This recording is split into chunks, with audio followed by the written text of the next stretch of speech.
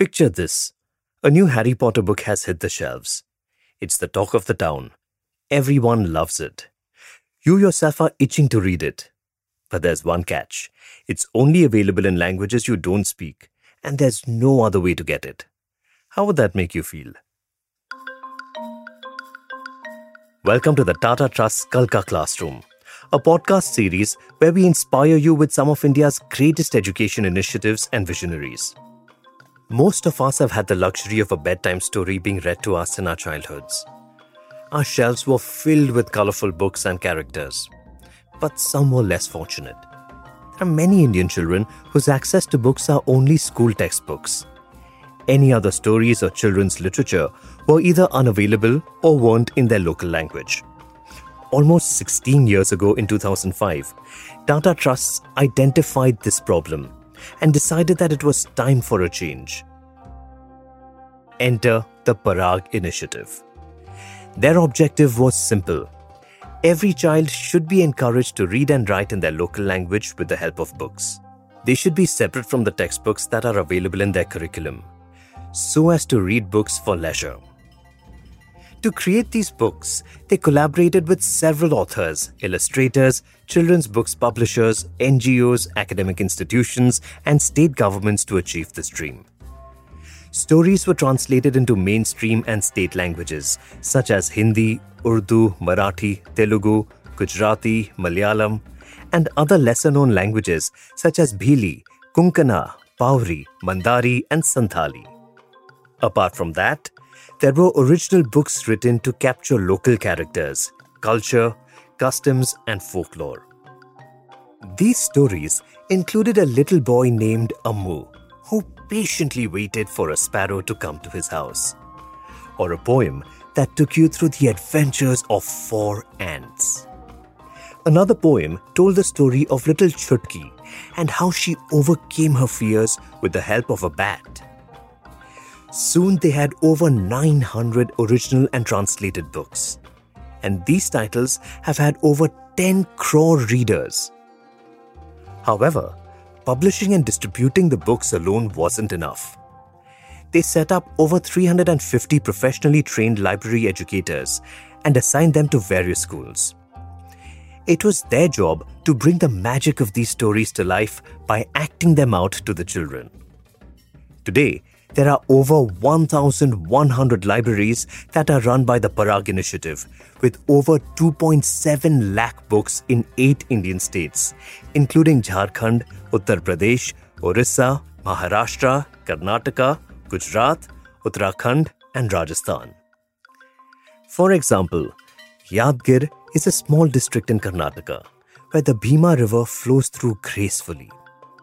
With several mosques, ancient temples, and a pond in the heart of the town, this place is no less than heaven on earth. Despite that, the education in this district isn't as profound as its monuments. Yadgir has a literacy rate of only 51.8%, which is lower than the overall literacy rate of Bihar, India's least literate state. So, to make a change, the Parag Initiative collaborated with Kalike, another initiative of Tata Trusts, to strengthen 100 schools in the Yadgir district of Karnataka. Together, they were going to make quality books accessible to the local children and also help them develop a healthy reading habit. However, the COVID-19 pandemic struck. The world stood still. Children lost all contact with their schools, teachers, and libraries.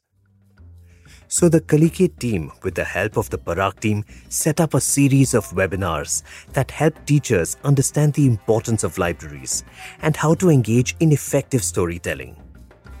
Shrikant, a teacher from Nandepalli, a village in Yadgir, believes that libraries are a gateway that will take children to places beyond their imagination.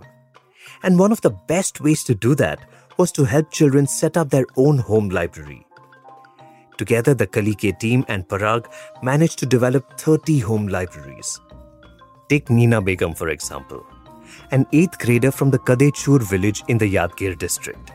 She built her own home library in her own unique way with colorful and vibrant craft paper, ribbons, strings, and even small decorative pieces.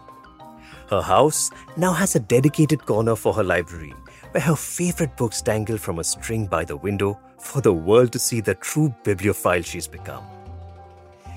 They also took the help of the government, where the Department of Education, the Department of Rural Development and the Panchayati Raj came together to conduct activities which made it easier for the children to access the community libraries.